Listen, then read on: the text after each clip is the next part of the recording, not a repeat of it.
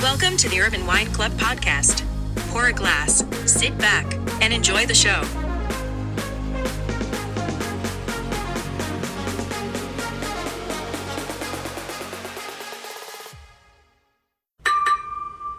Hello, everyone, and welcome for joining us this evening for the Sharing Wine and Food at the Table on behalf of the Urban Wine Club.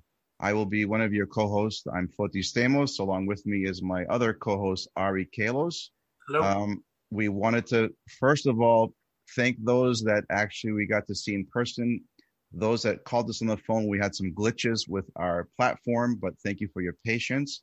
We're excited for another segment that we've loved to be a part of, thanks to Susan and Bill Manful. This has been very dear to our hearts ever since we met both Bill and Susan. But I don't want to take any of their time for this specific webinar. We just want to say hello and thank you. I'm going to turn it over to Bill and Susan, who is going to enlighten you this evening with lots of good information and good food and wine. So Susan and Bill, thank you so much. Thank you so much, Foti and Ari. Thank you very much for hosting this. And I'd like everyone who's listening to know that the profits from the sales of Alex's wine, all of the profits go to the Alex Manful Memorial Fund. And we are deeply grateful to Foti and to Ari for their generosity. Our pleasure. So welcome. I'm Susan Manful. This is my husband, Tony Manful, to some of you, Bill Manful to others. And we are the proud parents of Alexandra Manful, who was born in September of 1991 and died in August of 2018 due to pandas. So we are here to raise awareness about pandas. That's very important to us, that we continue to make people aware of what pandas is and what PANS is. And because we firmly believe that had we known what it was, our daughter would be here with us today. Had the doctors who saw her from multiple disciplines known what was wrong with her, she would be here today.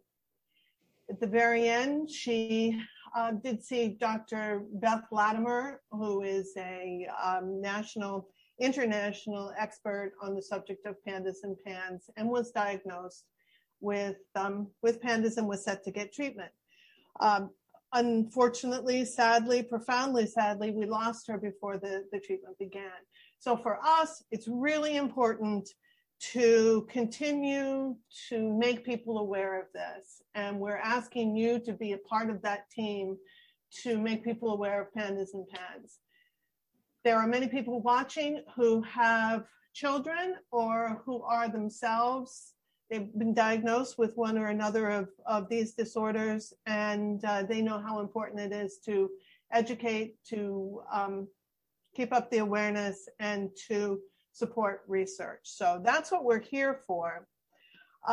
It's part of a campaign that we've called a table, which in French means come to the table. The French say a table, and we Americans say come to the table. And we entitled this campaign that because at our house, we spend a lot of time around the table, a lot of time eating, a lot of time drinking wine to go with our food.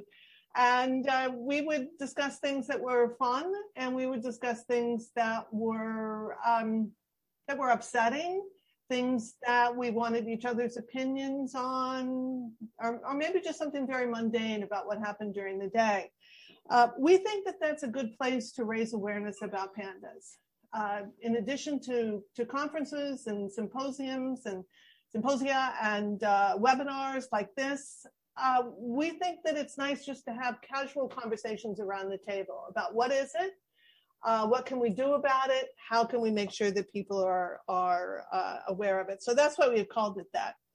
And let me, before I introduce our guest speakers, those who are at the table, so to speak, let me introduce the wine. Many of you have the wine, I know. If you don't, you can order it online or go in. Lisa, I see you have it too. Heidi, you're drinking it. Joanne, you're drinking it. So if you don't have it, you can order it from the Urban Wine Club, or you can go buy the cork stop. I see Lorraine there. Hi, and Skip. So you can go by and pick up a bottle. I see so many people whose faces I just adore. Thank you for being here. This is a Chateau Barbara Belle Red. The cuvee is Madeline. Oops, where are we? Yes. Yeah.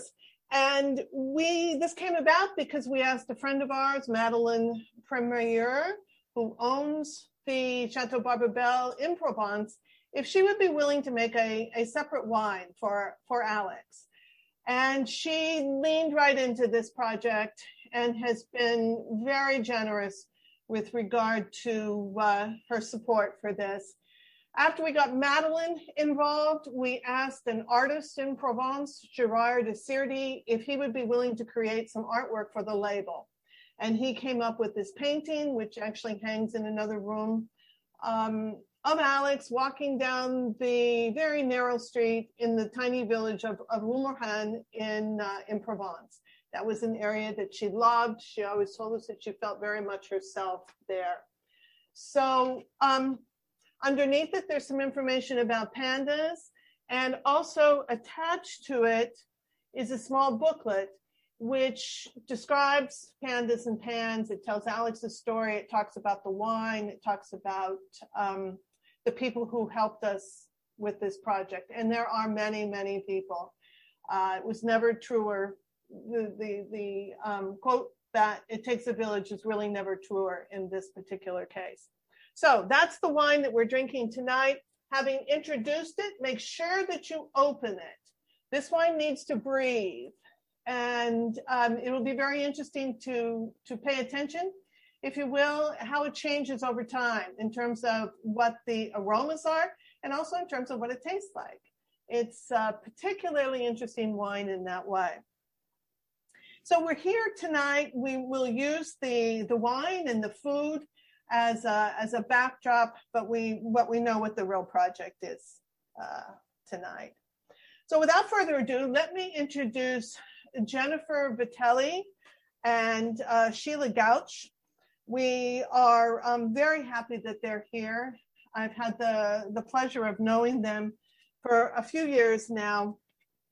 They are tireless advocates for children, adolescents, and young adults who've been diagnosed with pandas and PANS, otherwise known as basal ganglia encephalitis.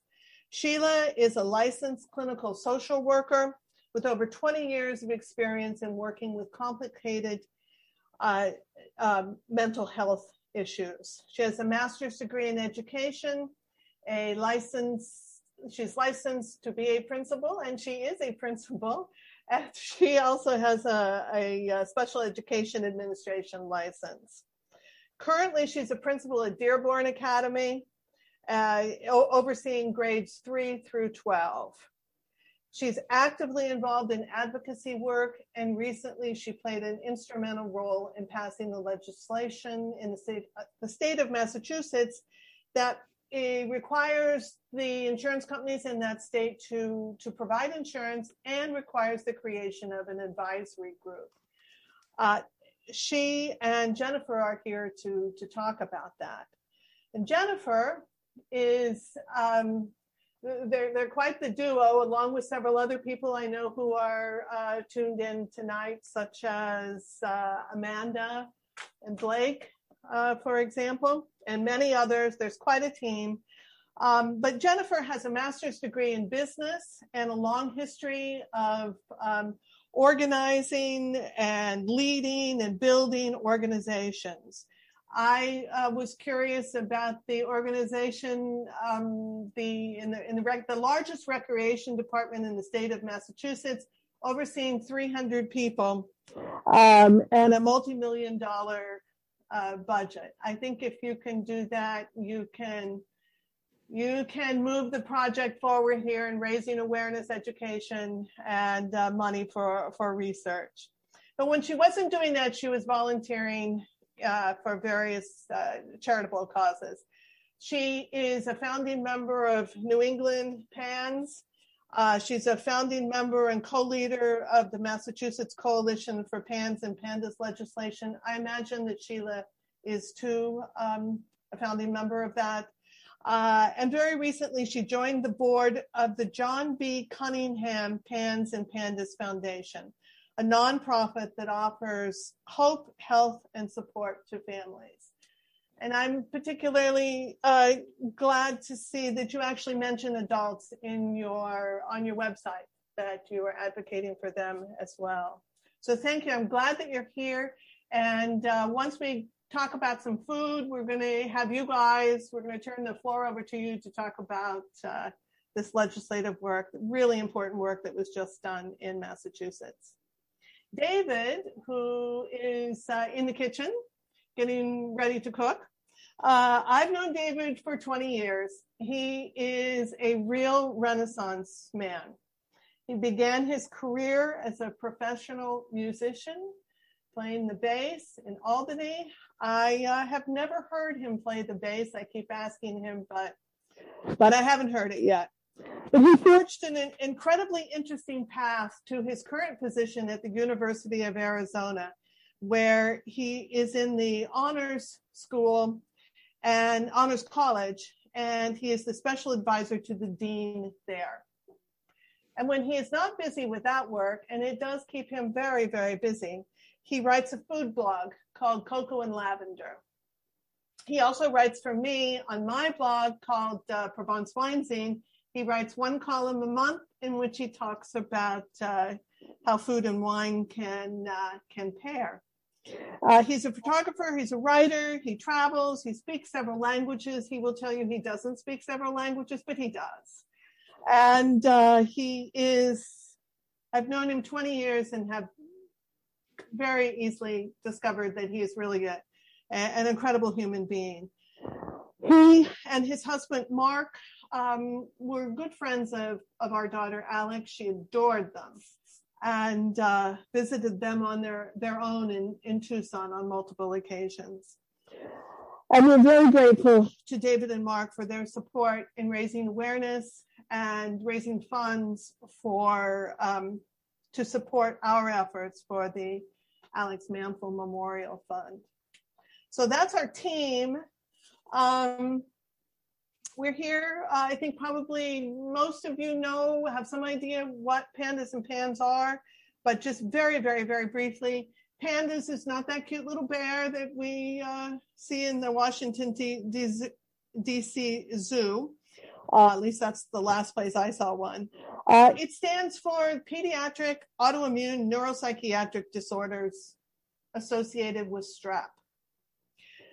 It falls under the larger category called PANS, which is Pediatric Acute Onset Neuropsychiatric Symptom. I'd like to cross the P off of both of those disorders because it is not just a pediatric disorder.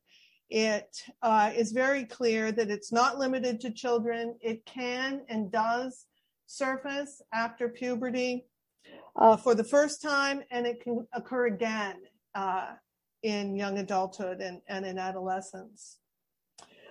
PANDAS, as I mentioned, occurs as a result of strep, the bacteria strep. And for PANS, the specific trigger is not specified. It could be a walking pneumonia, could be Bartonella, it could be Borrelia, it could be the common cold. So it's not specified what triggers the autoimmune response in the individual. In both cases, they're post-infectious. They're autoimmune disorders characterized by neuropsychiatric symptoms and probably caused by inflammation, undoubtedly caused by inflammation in the basal ganglia. In the case of PANDAS, you would recognize it by an acute onset, usually, but not always, of obsessions and compulsions and maybe tics. For PANS, it's obsessions and compulsions and severely restricted eating behavior. And then there's an array of symptoms that can be found. The most common ones are separation anxiety or anxiety in general. There's personality changes, mood swings, extreme rage, impulsivity, suicide ideation. There's a whole range of symptoms. Those are just some of them. In terms of behavior, the neurological symptoms may manifest themselves in behavior, and that can include what's called dysgraphia, which is when handwriting significantly changes, urinary frequency, sudden bedwetting, a loss of math skills, to mention just a few of the behaviors that may surface.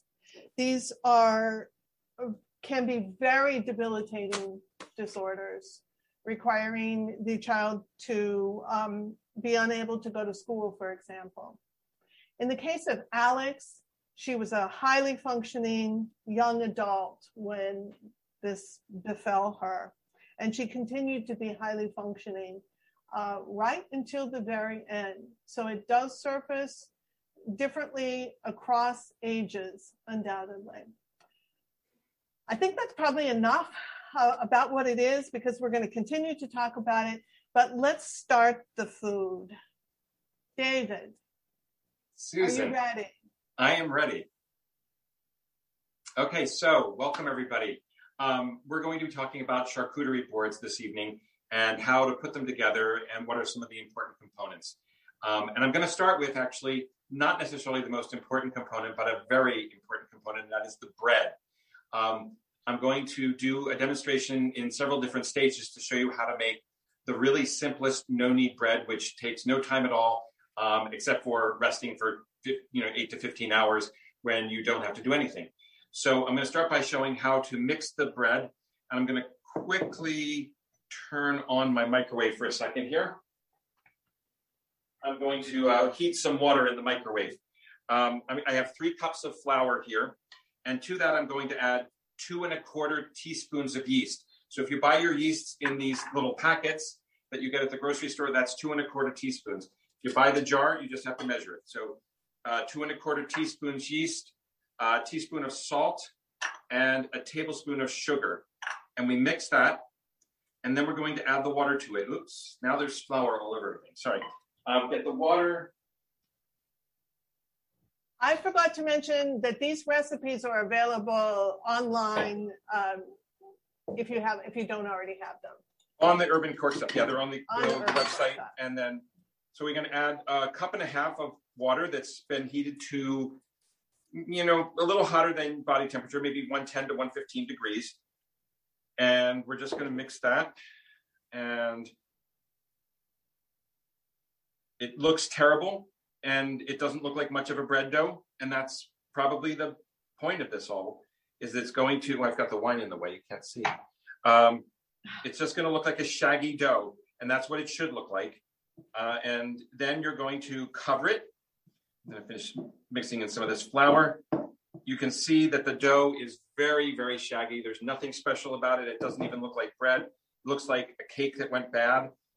We're going to scrape off some of the dough on the spoon. And I'm going to cover this. Sink. And I have a cover here. And I'm going to just put this back in the microwave because it's a nice still place. And I'm going to let it sit there until tomorrow morning. It can sit up to 15, probably even a little bit longer. David, that was so fast.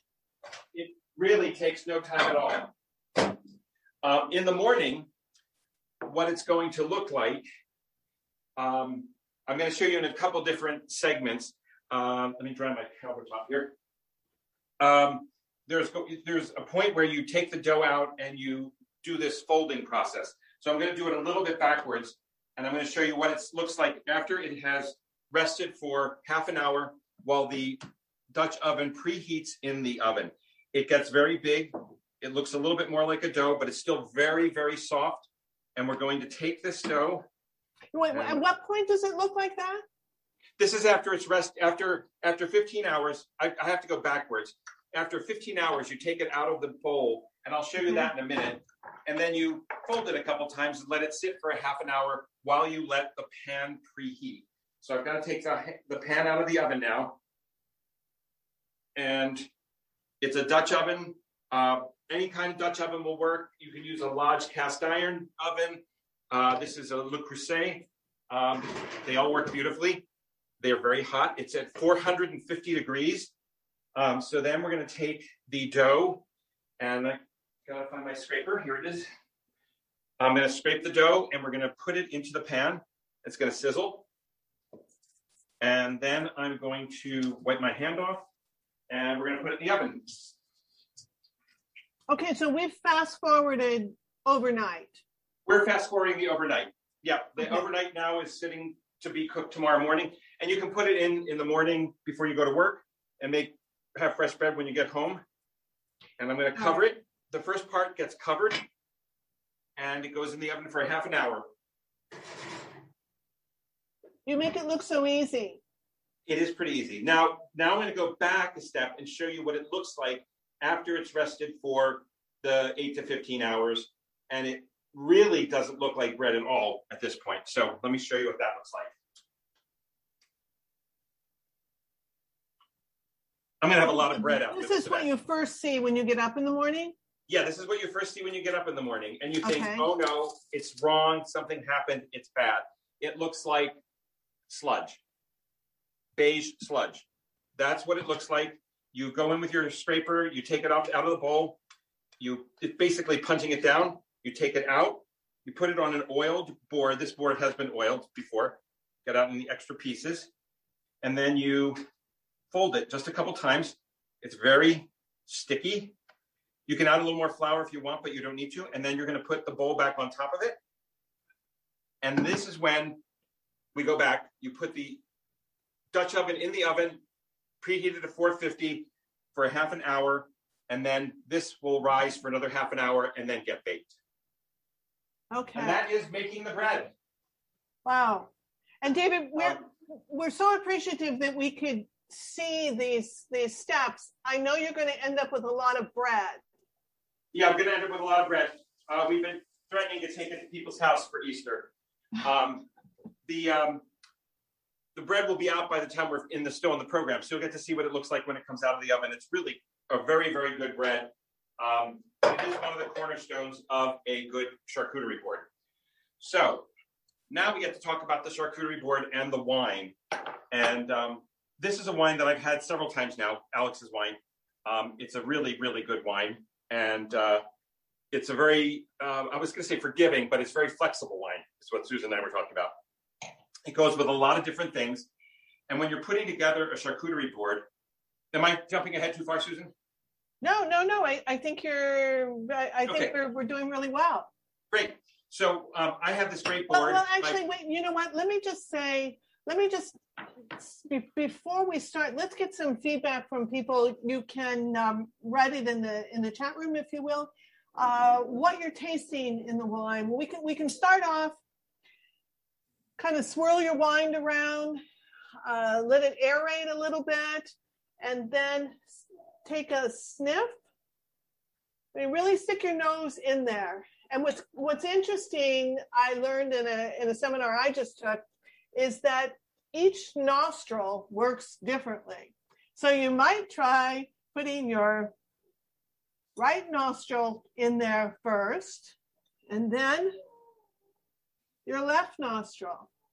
And it's interesting that they alternate. I've forgotten the length of time. It seems to me like it's about an hour between the dominance of one versus the other, but there is really a difference.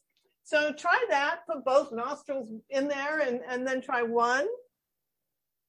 And you can put your hand on top and swirl it around. It helps aerate it a little bit more and keeps the aroma in there. And smell it. What is anyone getting on the nose? Anyone care to type in a chat? Or David, what are you getting? I'm getting a lot of red fruit cherry. I'm getting some dark black cherry. Really nice tannins. It's a medium to light bodied wine. It's not a heavy duty wine, but it's a really nice flavor. What about you, Tony?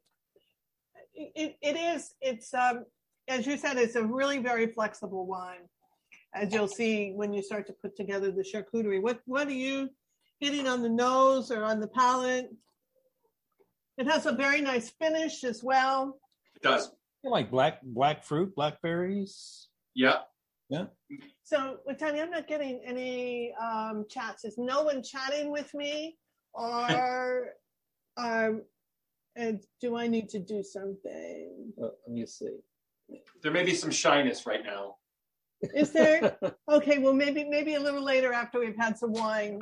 Amazing how that happens. It is amazing how that happens. So, I have a great charcuterie board. My brothers who are on this call will recognize it as the turkey carving board from the famous Thanksgiving in Vermont that we had. And I absconded with the board afterwards. On the other side, it's grooved for the turkey, but I use it for charcuterie more than I use it for turkey. Sometimes if you have people coming to your home and you have vegetarians and you have vegans, who knows, you can have separate little charcuterie boards for separate parts. These were given to me. They actually look like books. They are The Movable Feast, The Food for Thought, and The Art of Charcuterie. Quite fun to have for this. And you could keep the vegetables and fruit on one, the cheeses on another, and the meats on another, so there's no cross-contamination. Luckily, in this household, we pretty much eat everything. So I have my board here. And some basics that I think of for a charcuterie board are cheese and charcuterie, the meats, and some fruit nuts. I generally like to have 3 cheeses. I like to have 2 to 3 meat or charcuterie products. So prosciutto, tonight we're going to have some truffled mousse pate. Fruit-wise, I have a very interesting, and this recipe is also on the website. It is an apple horseradish jam that I had when I was in Venice, and it is an amazing condiment to go along with a charcuterie board. I have cooked down the apples already. They're quite well cooked. You can see it's basically already sort of a jam, but I'm going to add a tablespoon or so of homemade horseradish, grated horseradish, which is very strong. So you can test it after a tablespoon and see if it's enough. With the fresh horseradish, usually a tablespoon is enough, but you might like it stronger. And so after putting that in, I'm just going to take my stick blender, and I'm going to puree that, or not puree it, I'm going to chunk it up a bit. And it's going to be a great condiment on the board.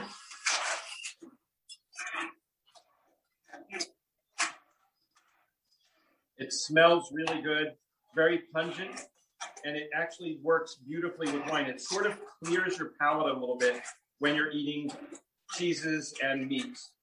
So that's it. So that recipe is on the website, and we'll have that on the board in a few seconds. So, David, how long did you cook the apples? The apples are cooked for about 15 to 20 minutes. And one of the key things when you're cooking apples and sugar is to watch your bubbles. If your bubbles start getting big, you're done. Because if that means you're getting towards the candy stage of the sugar, and you can add more water, because you don't want it to get too hard, it'll turn into candy. So 15 to 20 minutes, 15 minutes is usually plenty, depending on the type of apple you use too. Some apples are crisper and tartar, and they don't break down as easily. An apple I like to use a lot is McIntosh. These are Pink Ladies. McIntosh is a very soft apple, so 10 minutes might even be enough for McIntosh apples, where 15 minutes is what I did for the Pink Ladies. So, David, I don't have the recipe right in front of me. So you're just it's just apples and sugar, no other spices. So it's a pound of apples. And the horseradish later. Right. So a pound of apples, a cup of sugar, and a quarter cup of water. And again, if it gets too bubbly, the bubbles get too big, add a little more water, cool it down a bit if you need to cook the apples a little longer, and then add the horseradish and blend it, and that's it. It keeps really long time in the refrigerator. I've had it keep up to a month. Eventually, there will be a little green stuff growing on it, and that's when you throw it out. But we usually eat it much faster than that. Or give it to the guests you don't like, I guess. But in general, though, this just it adds a little interest to your and a little flavor, so to speak, to the cheese board. Well, it adds a real piquancy. It really is sharp, and it's a nice combination with all the different cheeses. It's especially good with Manchego and cheddar. Apple and cheddar is a good combination, but Manchego works beautifully with this. So I definitely think it's a really good thing to have on any board. And we actually serve it with pork roast as well as a condiment on the side. When I was growing up, we used to have applesauce as a condiment sometimes on the holiday table. And this is something that would be sort of similar, but a little bit more interesting than regular old applesauce.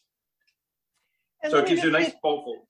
It looks perfect for the board. And let me just say that people are beginning to comment, and they're tasting, as you suggested, berries, maybe a little citrus, licorice, a couple of votes for licorice. But all the comments are indicating that they really like the wine. It is really a very nice wine. It's made from 3 grapes. It's mostly Grenache, I think 40% Grenache, and then half and half Syrah and Cabernet Sauvignon.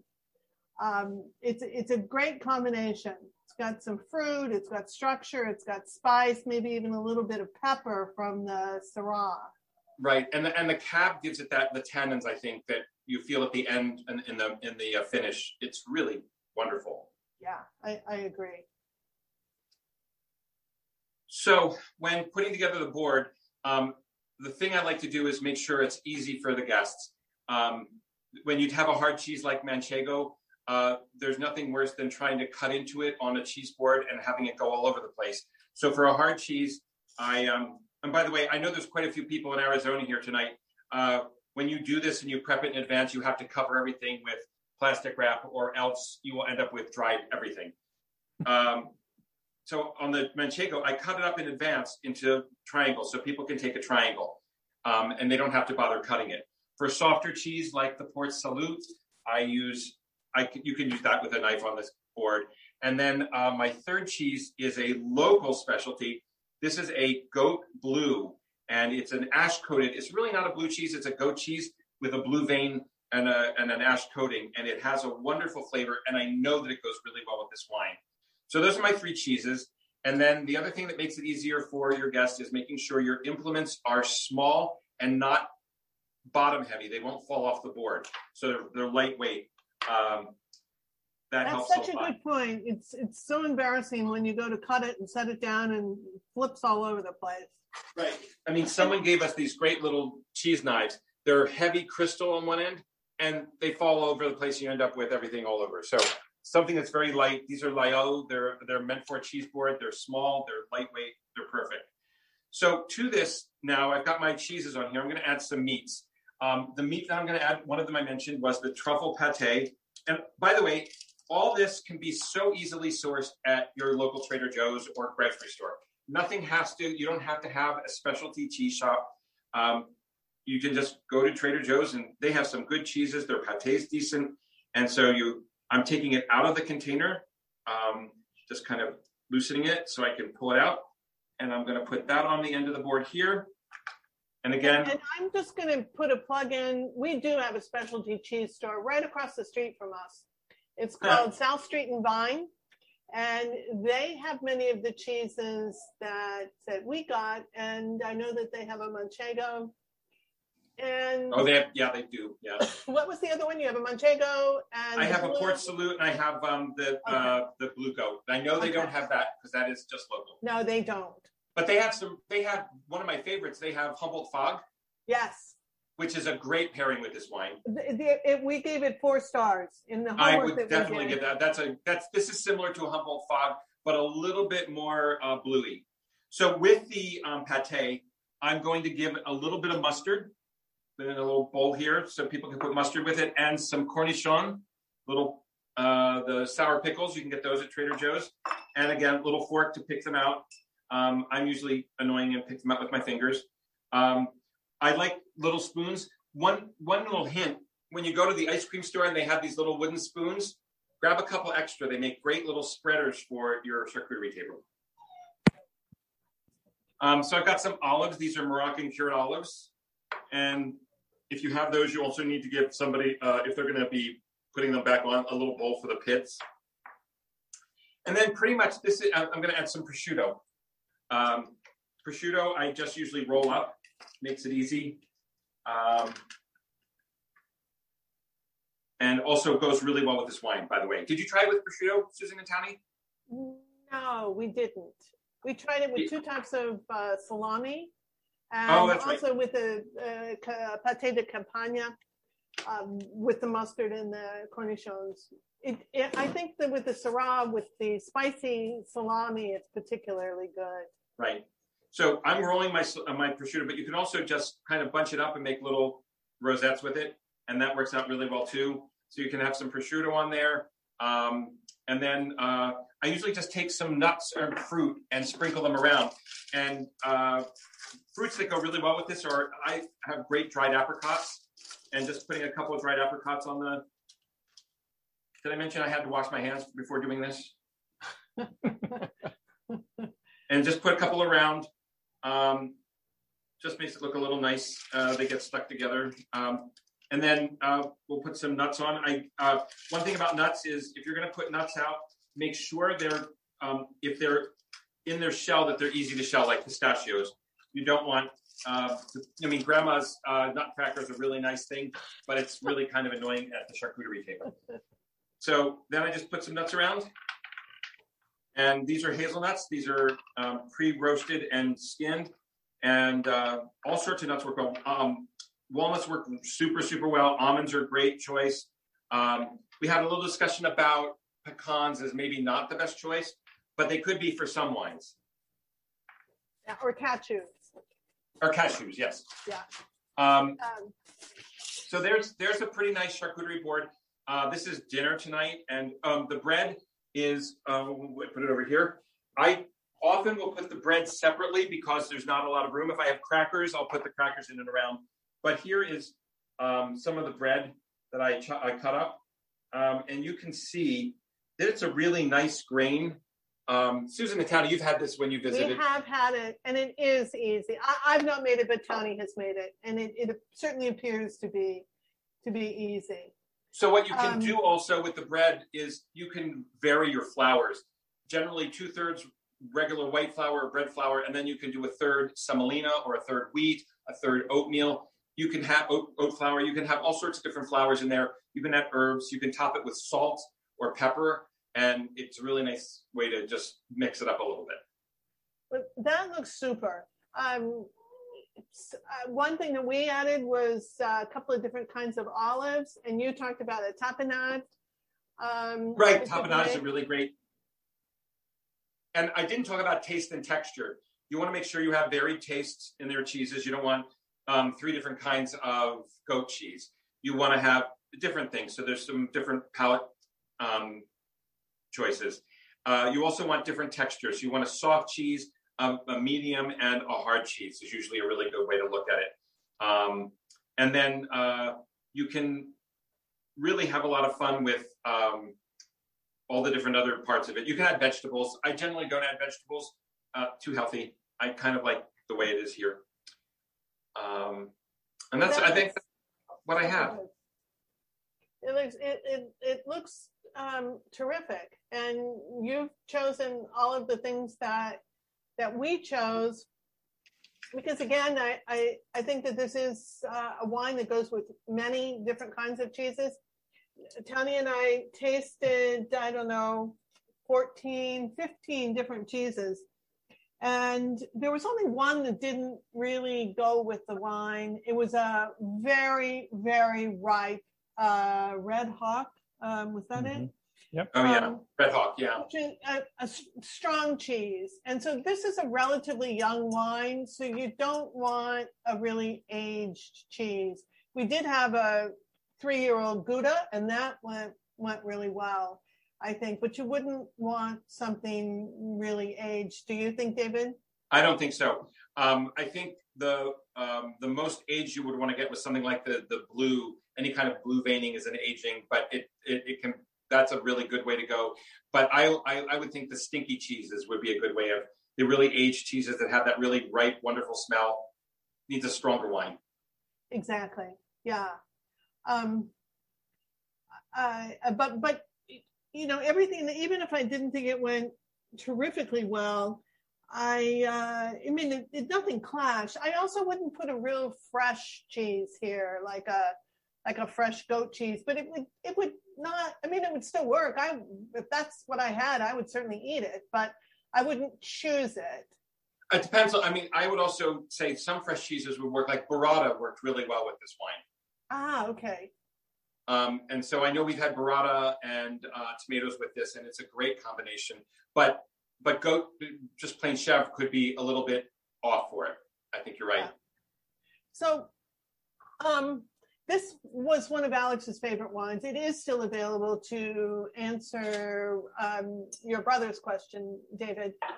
It is still available. We did sell out of the initial import back in July or August. We sold out in the same day. But we do have more, and it is available, as I said, at the Cork Stop and Urban Wine Club. But I think that Alex preferred a light red like this. This was one of her favorite things, and this particular wine was one of her favorite wines. But I also thought it was worth mentioning that Madeline is, I think she's around 30 years old. Maybe she's 31. And she is really a hot ticket, really smart, a really lovely person. And she's doing great things as the fourth generation vigneron at the Chateau Barbabel. She makes an excellent rosé.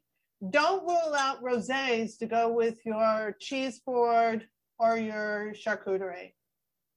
Right, David? I would agree. Both rosés and white wines, I think, have a real good place for charcuterie. In fact, when I did the charcuterie board for Provence Wine Zine, we did a white wine. Yeah, exactly. And I think that was was that the I can't remember, Calais, Chateau Calais? No, it was a woman's name. I can look it up next time I'm off camera. But it's I think you were surprised even. I was actually. I was surprised, especially with some of the things I had. I had a really good thing for the charcuterie board, or duck or pork confit or rillettes. Those are really great and that's what really surprised me, is how well the white wine went with the duck rillettes I had. And white wines too, as well. You just mentioned, and Madeline makes an excellent white wine. And these, I believe, were available at the Cork Stop. I believe this is a Fleury, but I know that this next one, this is from her entry level of wines, and this is the Fleury. This wine just won from Drinks Magazine.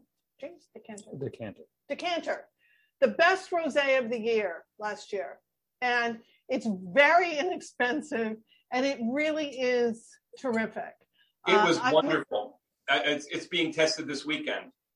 And David will be publishing a food and wine pairing article on Provence Wine Zine about that particular rosé. So I would, I really encourage you.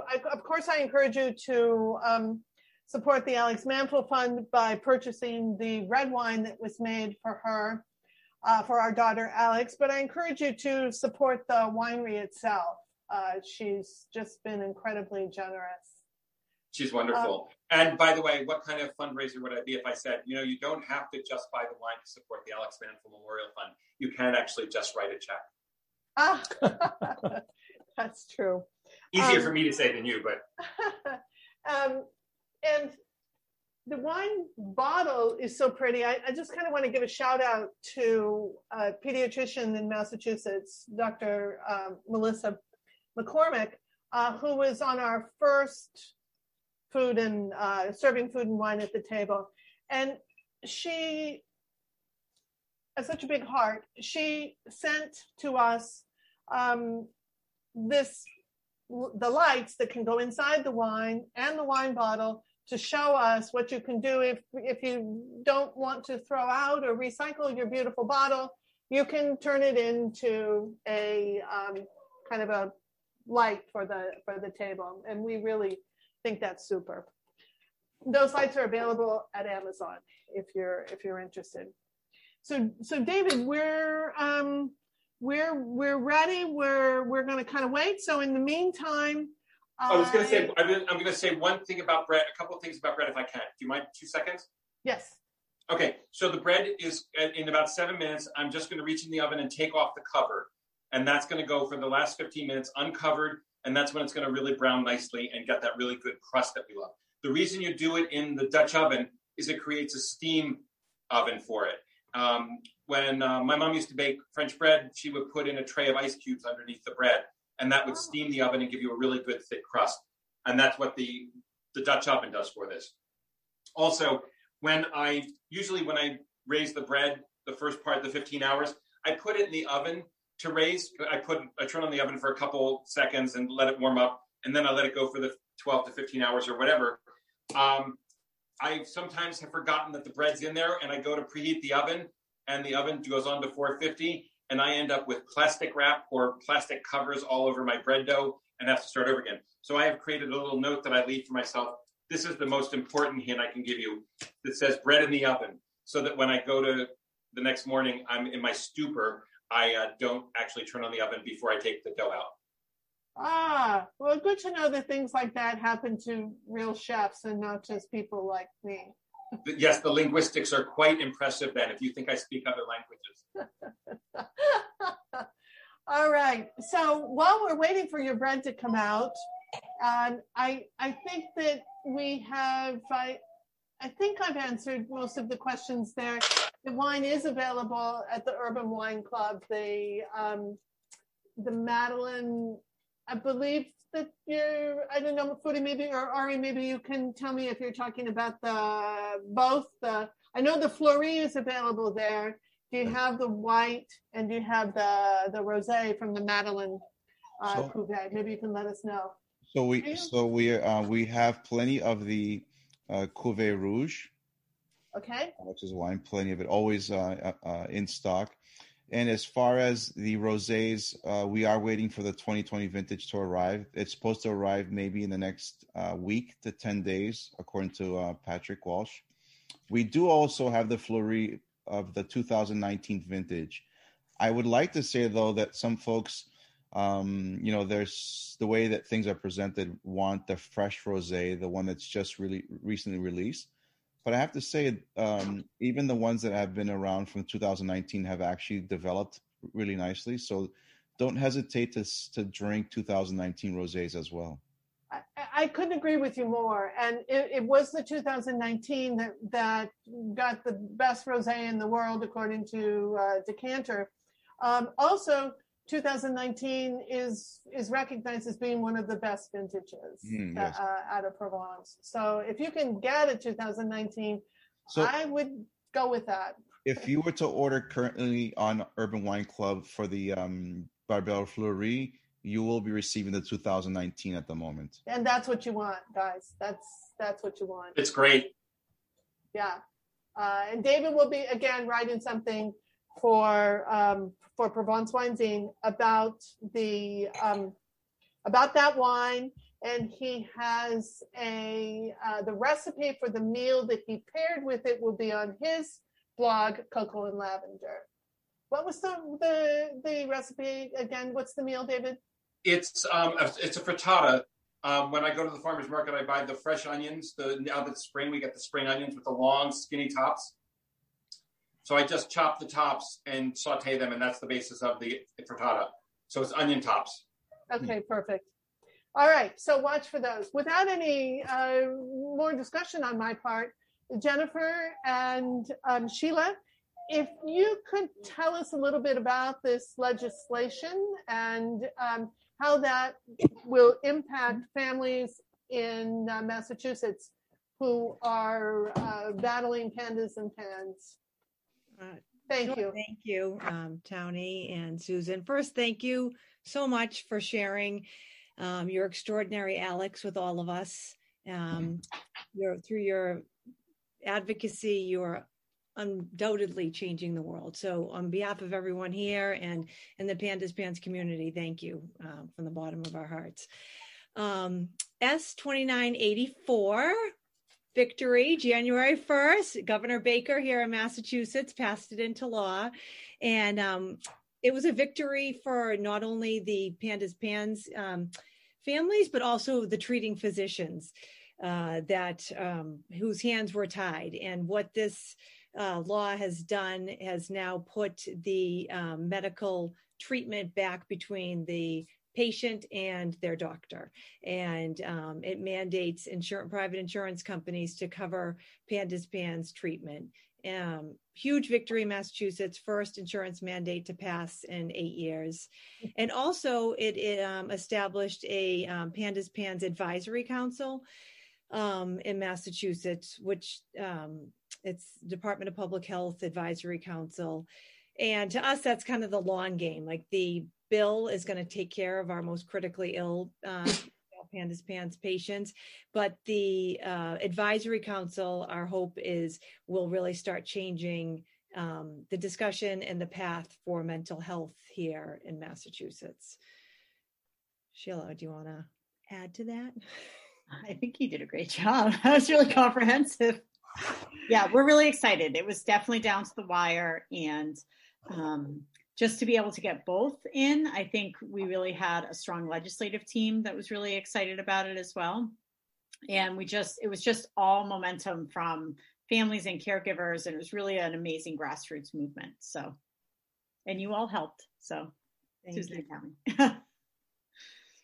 So how many states in our country have a requirement to, maybe you could tell us a little bit about the problem in the rest of the country, and how many states actually do require that insurance companies cover this treatment. New Hampshire is one of them, we're proud to say. I believe there are 7 now. Yes. Yep. So there are 7. And so, I mean, it's always been interesting for us that Massachusetts is kind of is the 7th, right? Or maybe I think it's 7, right, Jennifer? Amanda's here too. So because this is the 4th round, it was the 4th session it went through. And we were kind of the first state to really look at the insurance cost and really do some deep digging on kind of how much it would cost and what the benefits would be. And all these other states actually used the report that Massachusetts put out to kind of get their legislation passed. So we were just really excited it finally went through.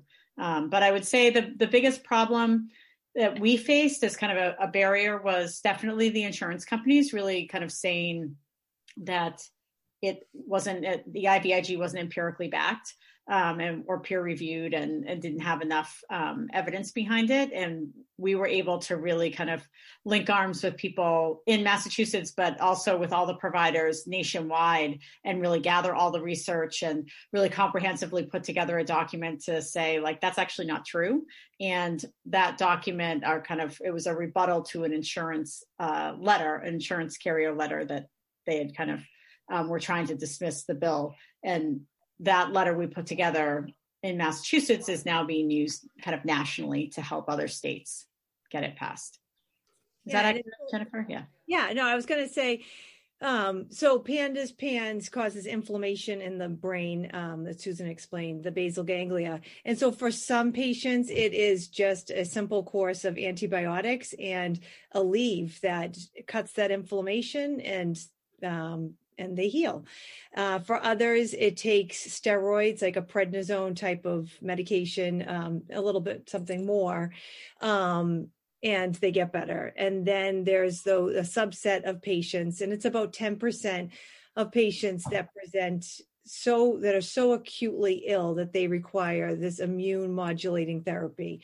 And it is covered. It's not like this crazy therapy. It's used often, regularly with other autoimmune diseases. It just wasn't being covered for Pandas PANS.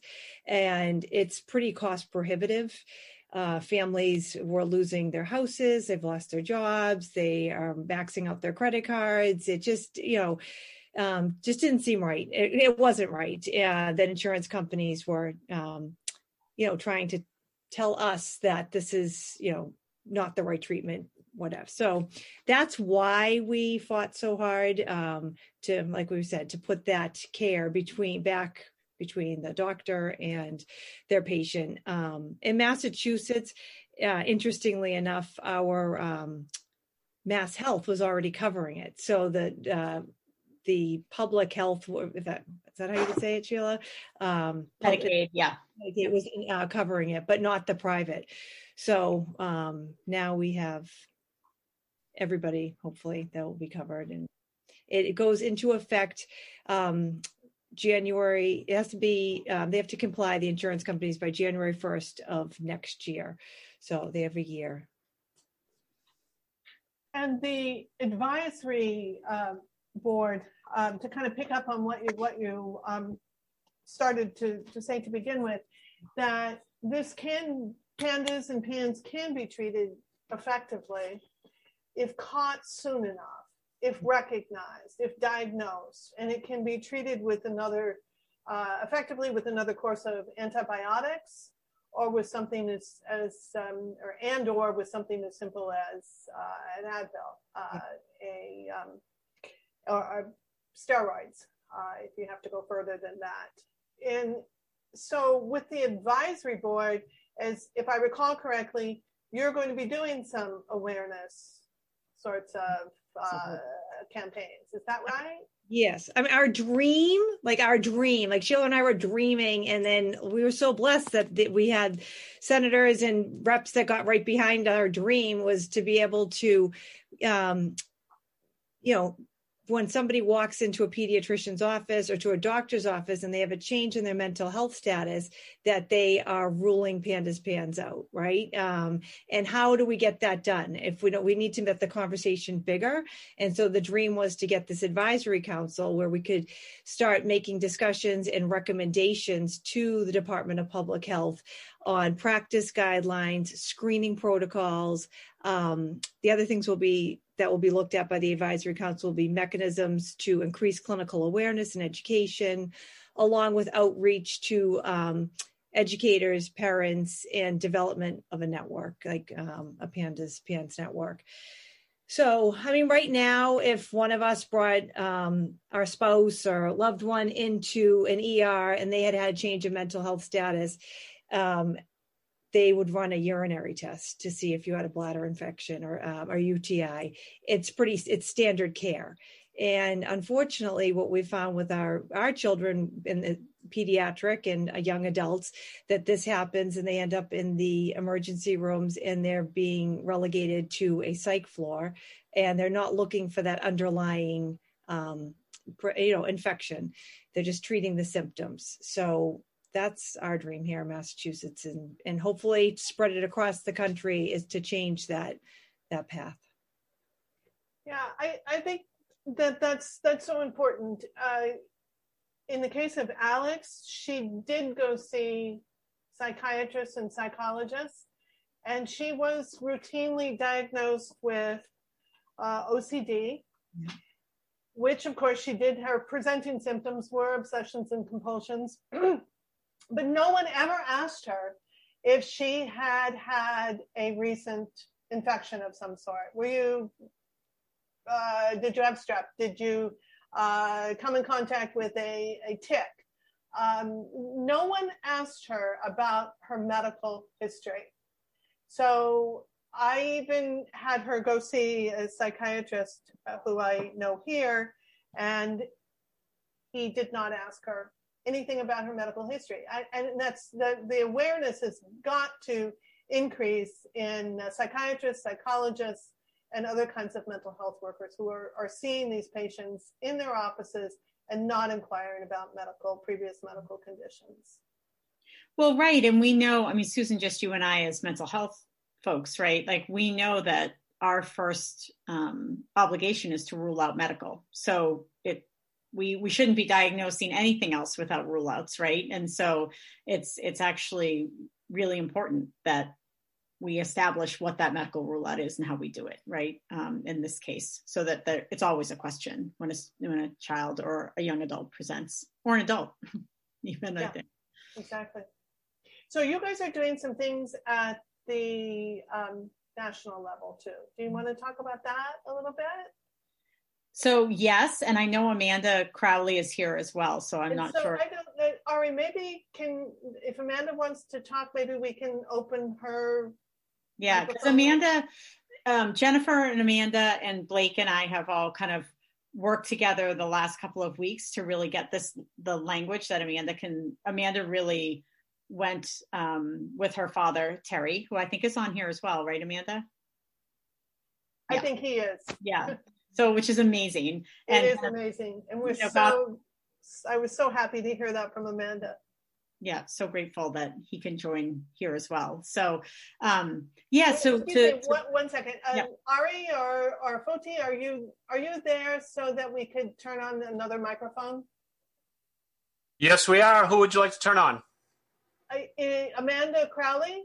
Amanda Crowley. Amanda's iPhone. That's it. Okay.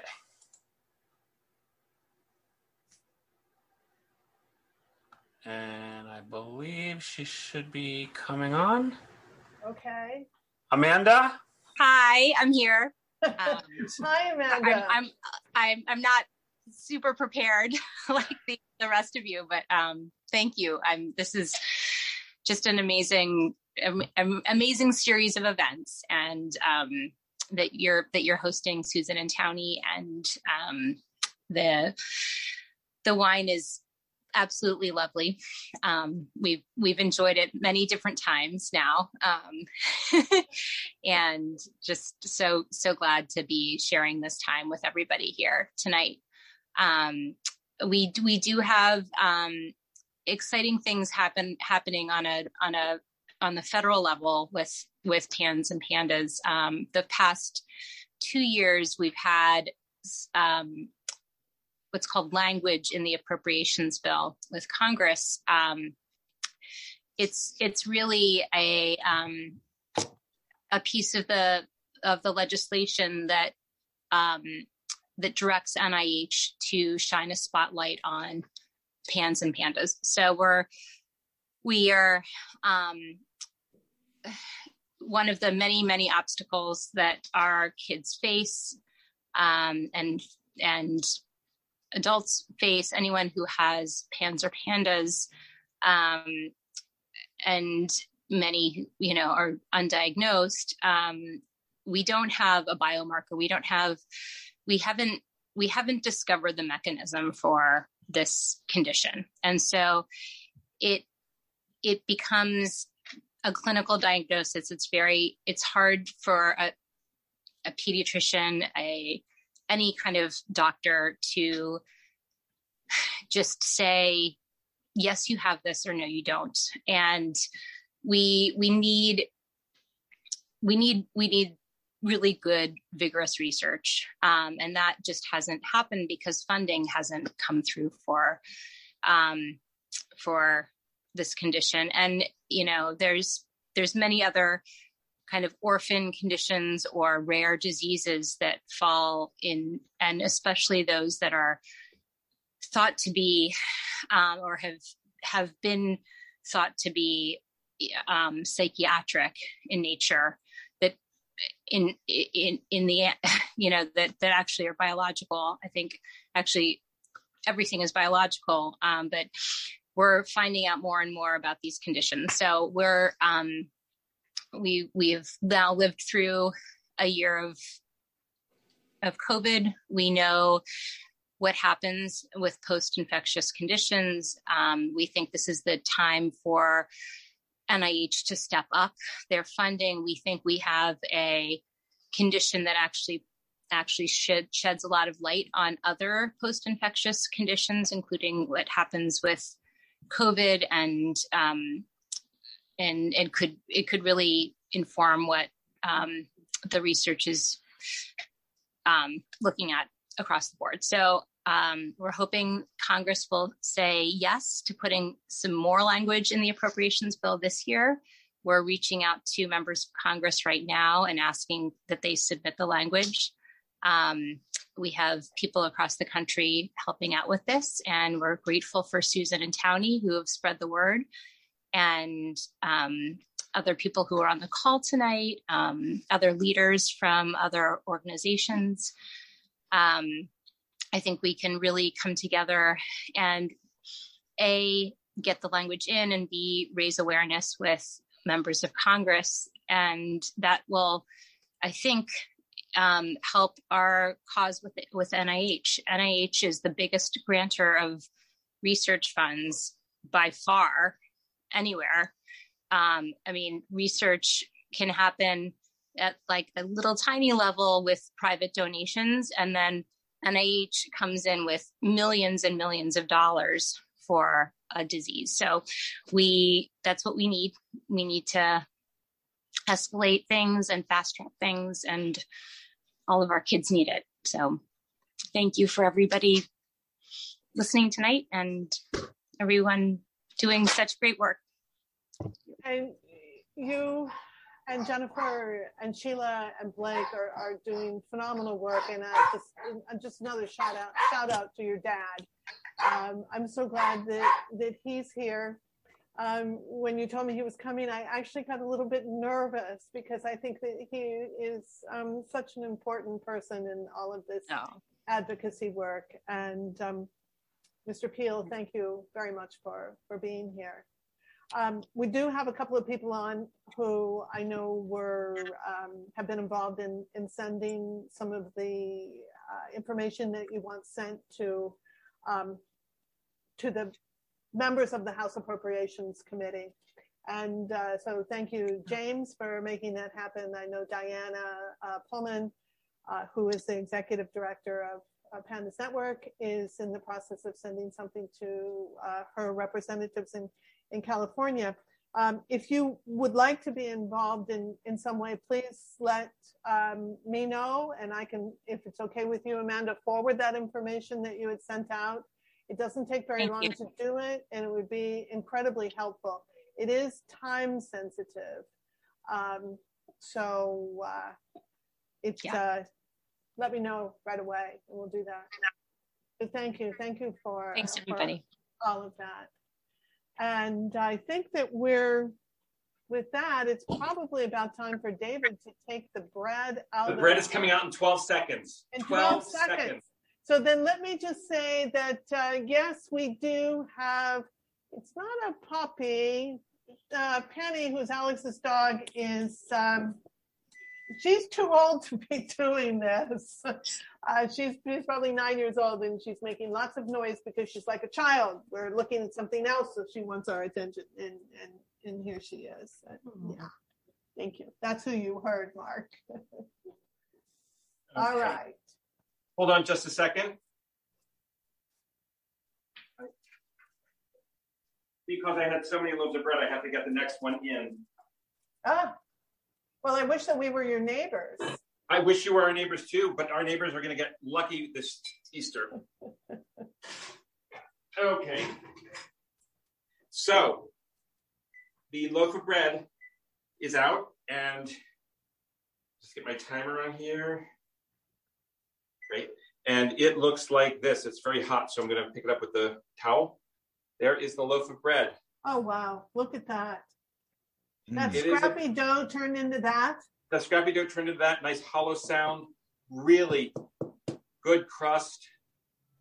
Wow. Yeah, and I'd seen Mary said that hers was coming out of the oven. So I don't know. Mary, did you mean that you put some bread in yesterday? So I put some bread in this morning. And did it just come out? It just came out. I don't know how to do the video. We see you. Yeah, we see you. Oh, you do? You can hold it up. Oh, I can't see me. Look at that. Wow. We are impressed, Mary. It looked like a piece of crap, actually. It did, David. It was actually as you described it, and we didn't shake the Dutch oven, so I think that's why it looks kind of crappy. But anyway, I'm sure it'll taste good. I only shake the Dutch oven if I didn't get it in the center, and sometimes I do, sometimes I don't. I just try desperately not to burn my hands as I'm putting it in. Oh yeah. Oh, that's key. Yes. But thank you. It was really fun. It's really easy, isn't it? It's so easy. Yes. Thank you. And I see Joan Cisco saying, "Yum, Joan, you'll have to make some." All right. Well, I think that we're. Are there any other quick questions?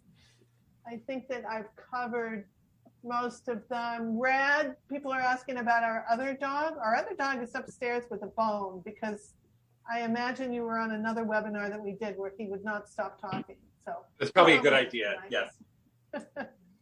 So, all right, David. I would like to propose a toast to dear Alex. To Alex. Cheers. Cheers. And we will raise our glasses to Alex, and I hope she's here tonight with us. We do have a painting that one of her childhood friends painted for her in the back, so I hope that she's here with us. I'd like to hold our glasses up also for the other children, adolescents, adults, and their families who are in this courageous battle with pandas and PANS, or basal ganglion encephalitis. And we are working as hard as we can to, as I've said now several times, raise awareness about this. Keep our glasses up for the doctors, the psychologists, the other mental health workers and nurses and teachers, social workers, everyone who's out there working on our behalf, and to the researchers who are doing super research, identifying how these autoantibodies cross the blood-brain barrier, or trying to identify biomarkers, or working on the microbiome closer to you, David, at the University of Arizona. There's so much that's going on. There's a lot of work that's going on at Georgetown. We donated Alex's brain for research, and they will begin that work very soon at the Brain Bank at Georgetown University under the guidance of Dr. Brent Harris. So to him and to everybody else who's working on this, thank you. And thank you all for tuning in. Again, thank you, Fodi and Ari.